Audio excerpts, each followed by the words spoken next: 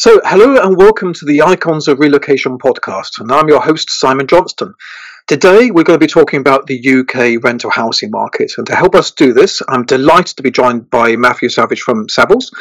Now, for those who don't know Savills, they are perhaps the leading letting agents and sales agents in the UK, and also a company that we have worked with for many, many years. So, thank you, Matthew, for being here. How are you?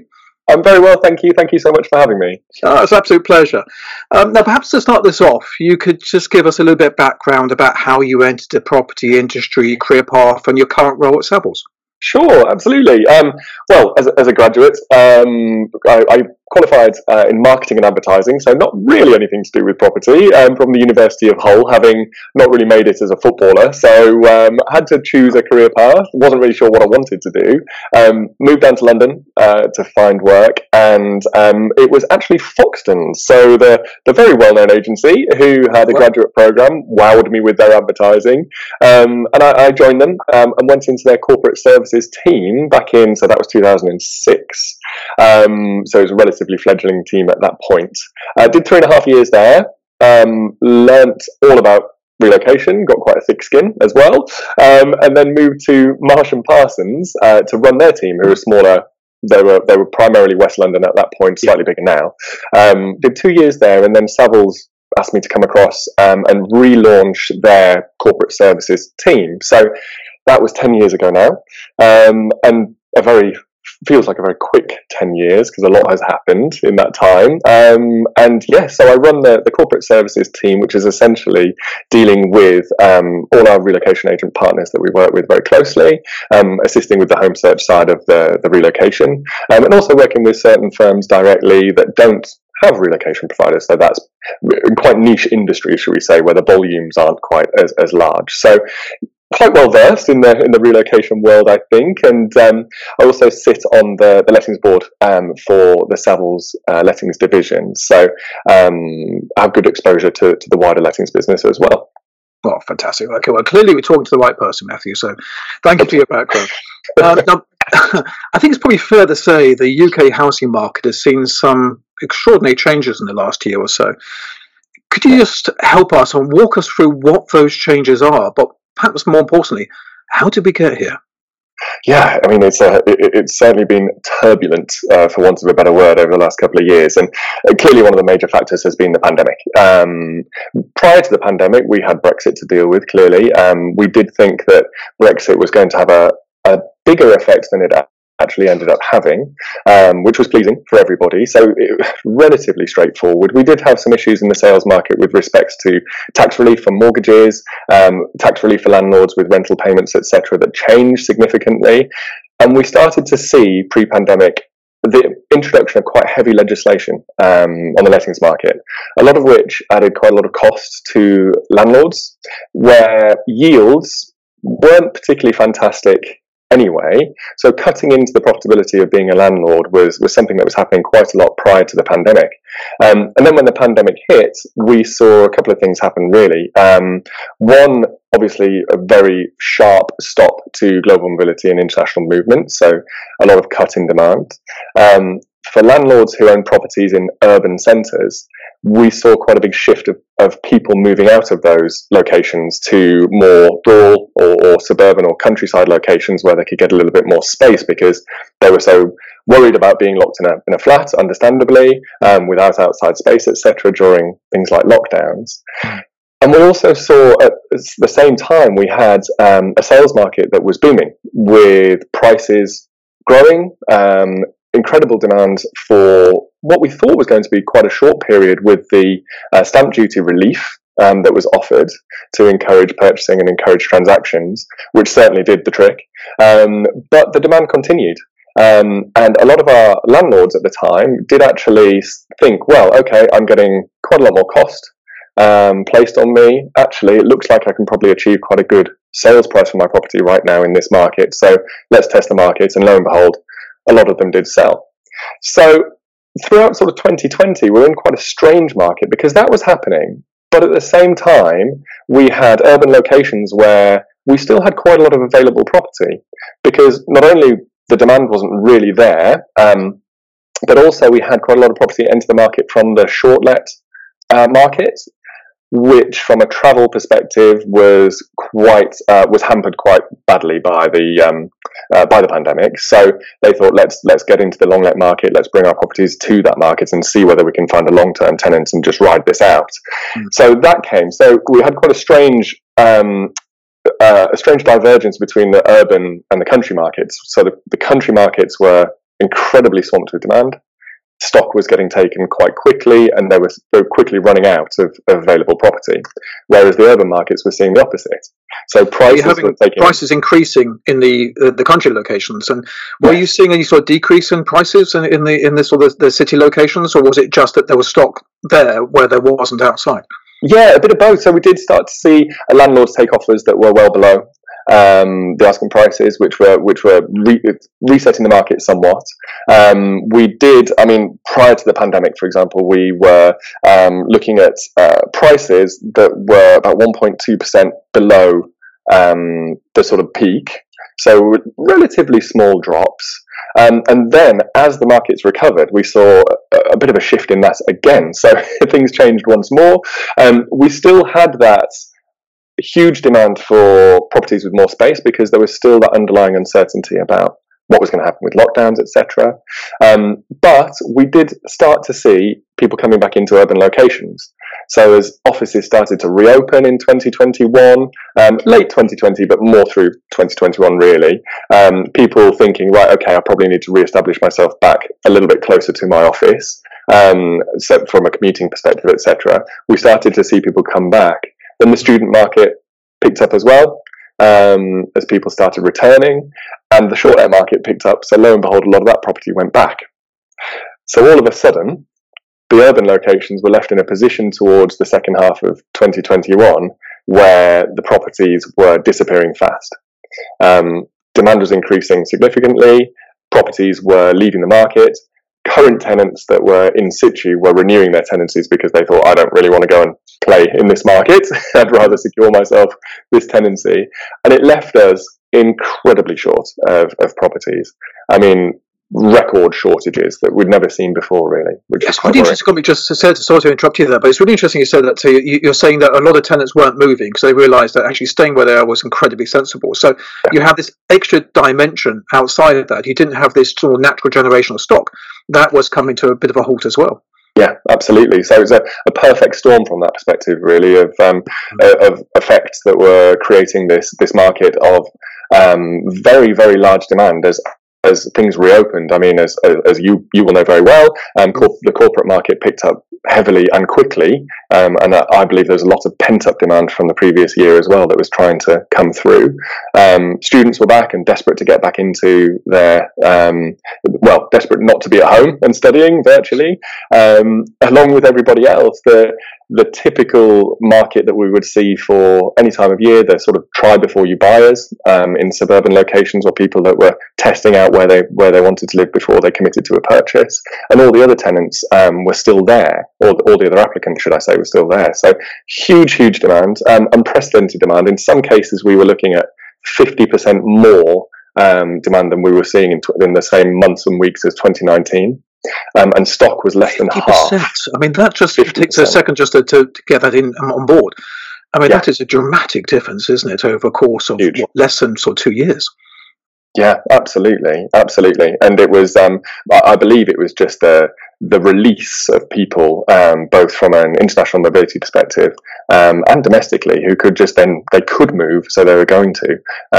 It just created a real issue on the ground from their perspective, really, because there was huge competition for property. So we were seeing multiple bids on properties. We were seeing properties going significantly over the asking price because of final bids, etc., to secure them.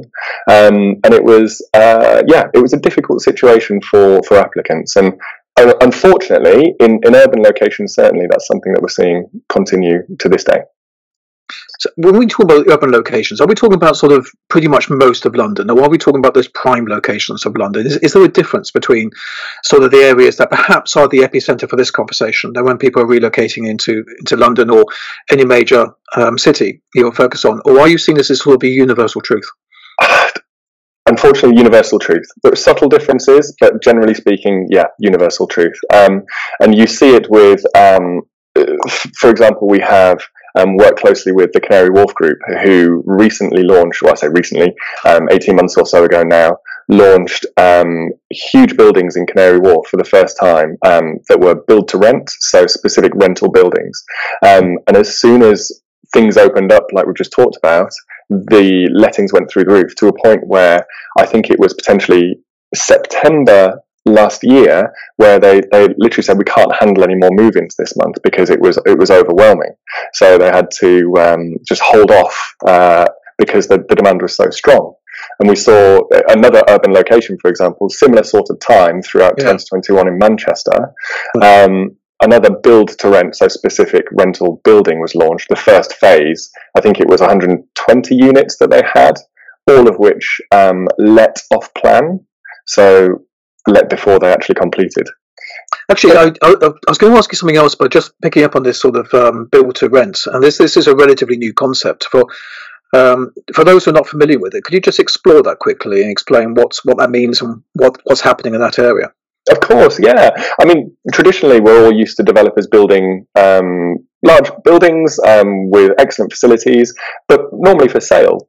And a relatively recent phenomenon in the UK, something that globally is probably more common, but in the UK it hasn't been, is developers building purely rental buildings. So they're not selling them, they're holding on to them and building them for rental purposes. So they come with real benefits, such as the facilities that sort of I alluded to earlier, and that might be anything from having gyms to on-site working areas, so they might have communal working spaces with Wi-Fi throughout the building, etc., so people can technically work from home and they have dedicated spaces to do so, to things like having yoga instructors come in and give classes, to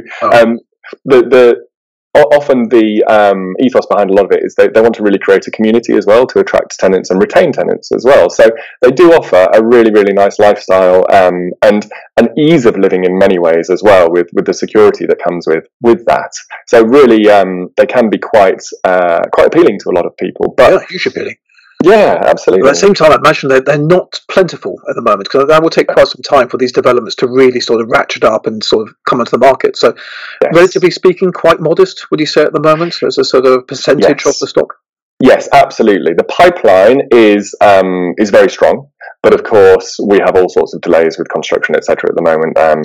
Legacy delays over the pandemic and Brexit that will probably extend those pipelines, but there is appetite for institutional investment to get involved in this arena, and I do believe it will get bigger and bigger. But yeah, Simon, you're completely right, it's not there yet, and it will take time to grow. It's one to watch, isn't it? It's an interesting development from the UK perspective. So this sort of kind of leads on to a sort of a fairly maybe obvious question, is that for those relocating, or for those in the HR teams looking to relocate somebody to the UK, what does this mean for them and for the assignees? And is there any sort of advice you can maybe offer to HR or the assignees who are preparing to move here? Yeah, I think it's almost like the Boy Scout thing.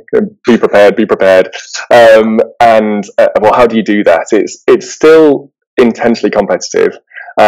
Prices, I mean, to give you an example, so over 2021, the London market grew by about 6.1%. The suburban, we call it the commuter zone, so that would be areas in Surrey, for example, places like that where the more family houses, they grew by 8.3% last year. So 8.3. 8.3. So isn't that interesting? Sort of intervene that actually the home counties, if you like, these are the counties that border onto London, they grew at a rate faster than the London markets, which is, again, you and I might be aware of that, but from an outsider's perspective, that's quite a surprise, isn't it? It is, yeah, and it's down to the that initial surge of people moving out right at the beginning of the pandemic, which really got rid of a lot of available property and tightened the availability. And of course, the demand out there is consistently strong, but one of the things that drives it is schooling.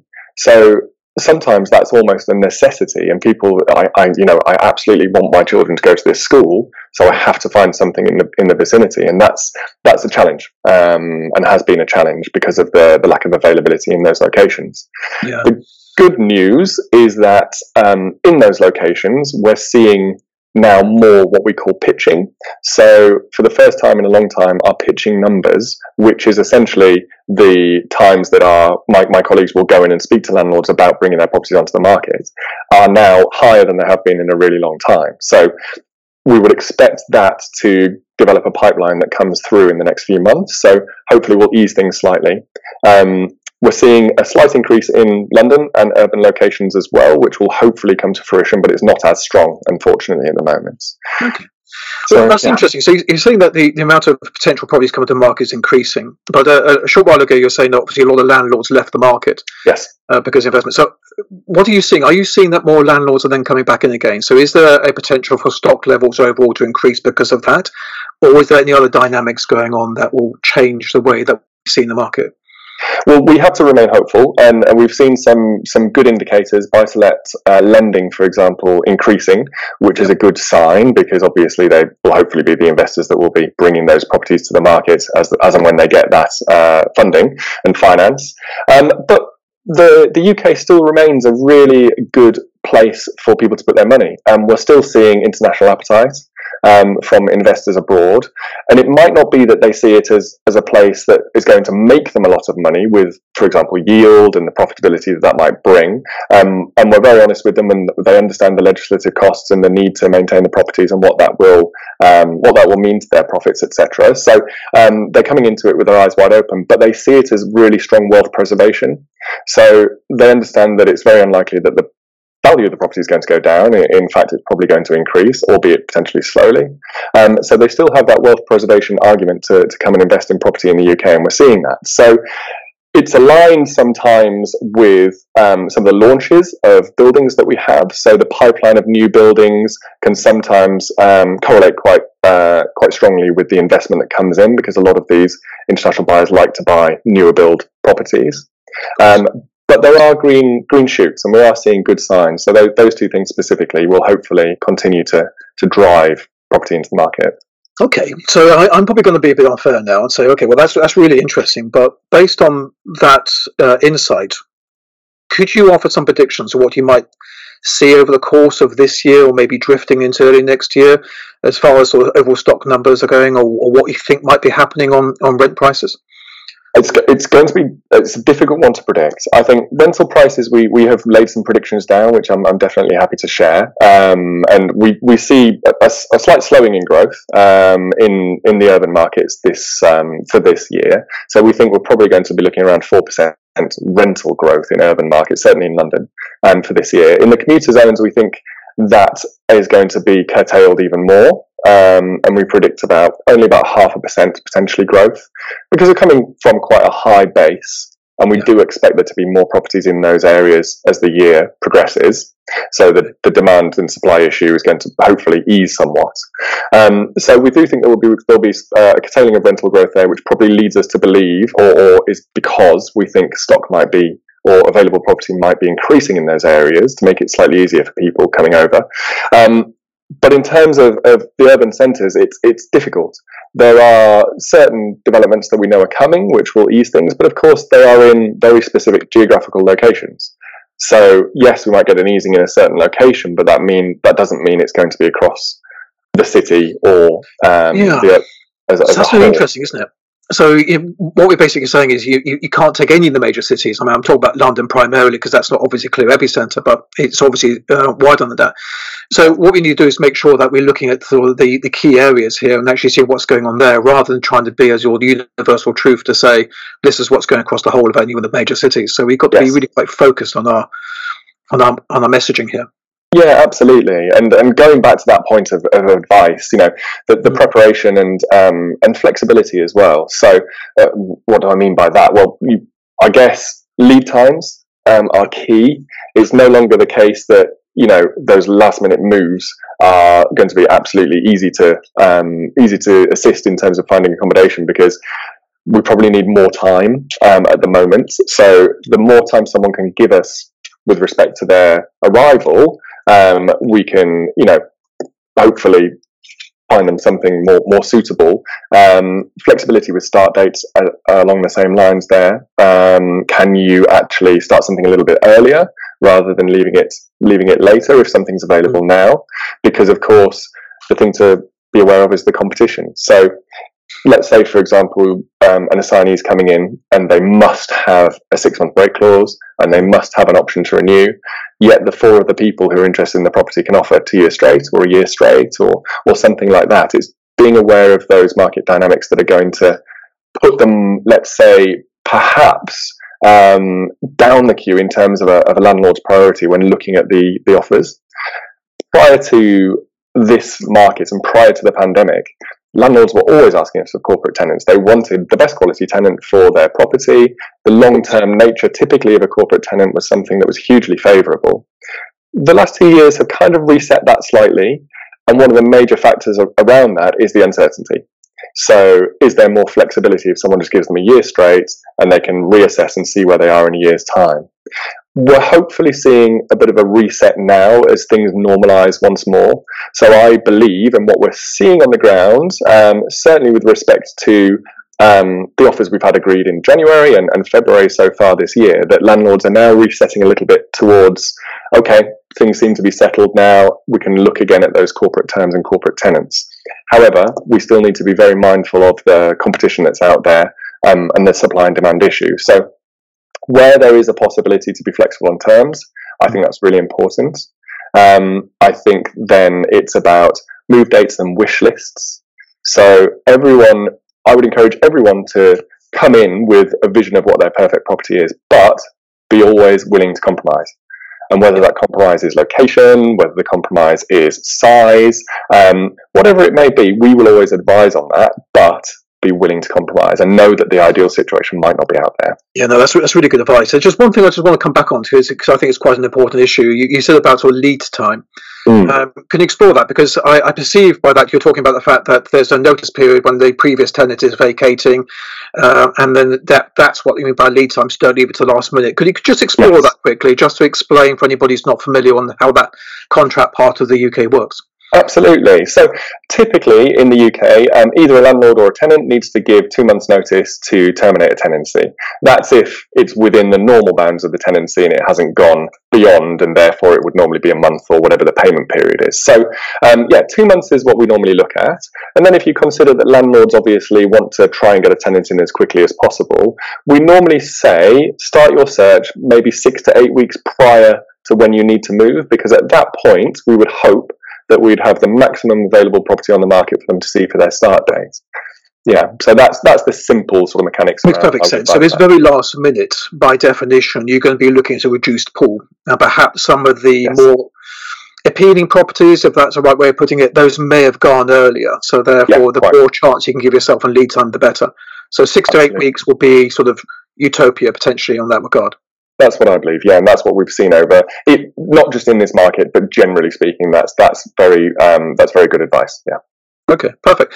All right, so we've got a sense of where it's going. So we think the housing stock will increase, but it will increase marginally as we go through the year, we think, as investors come back in and stock levels.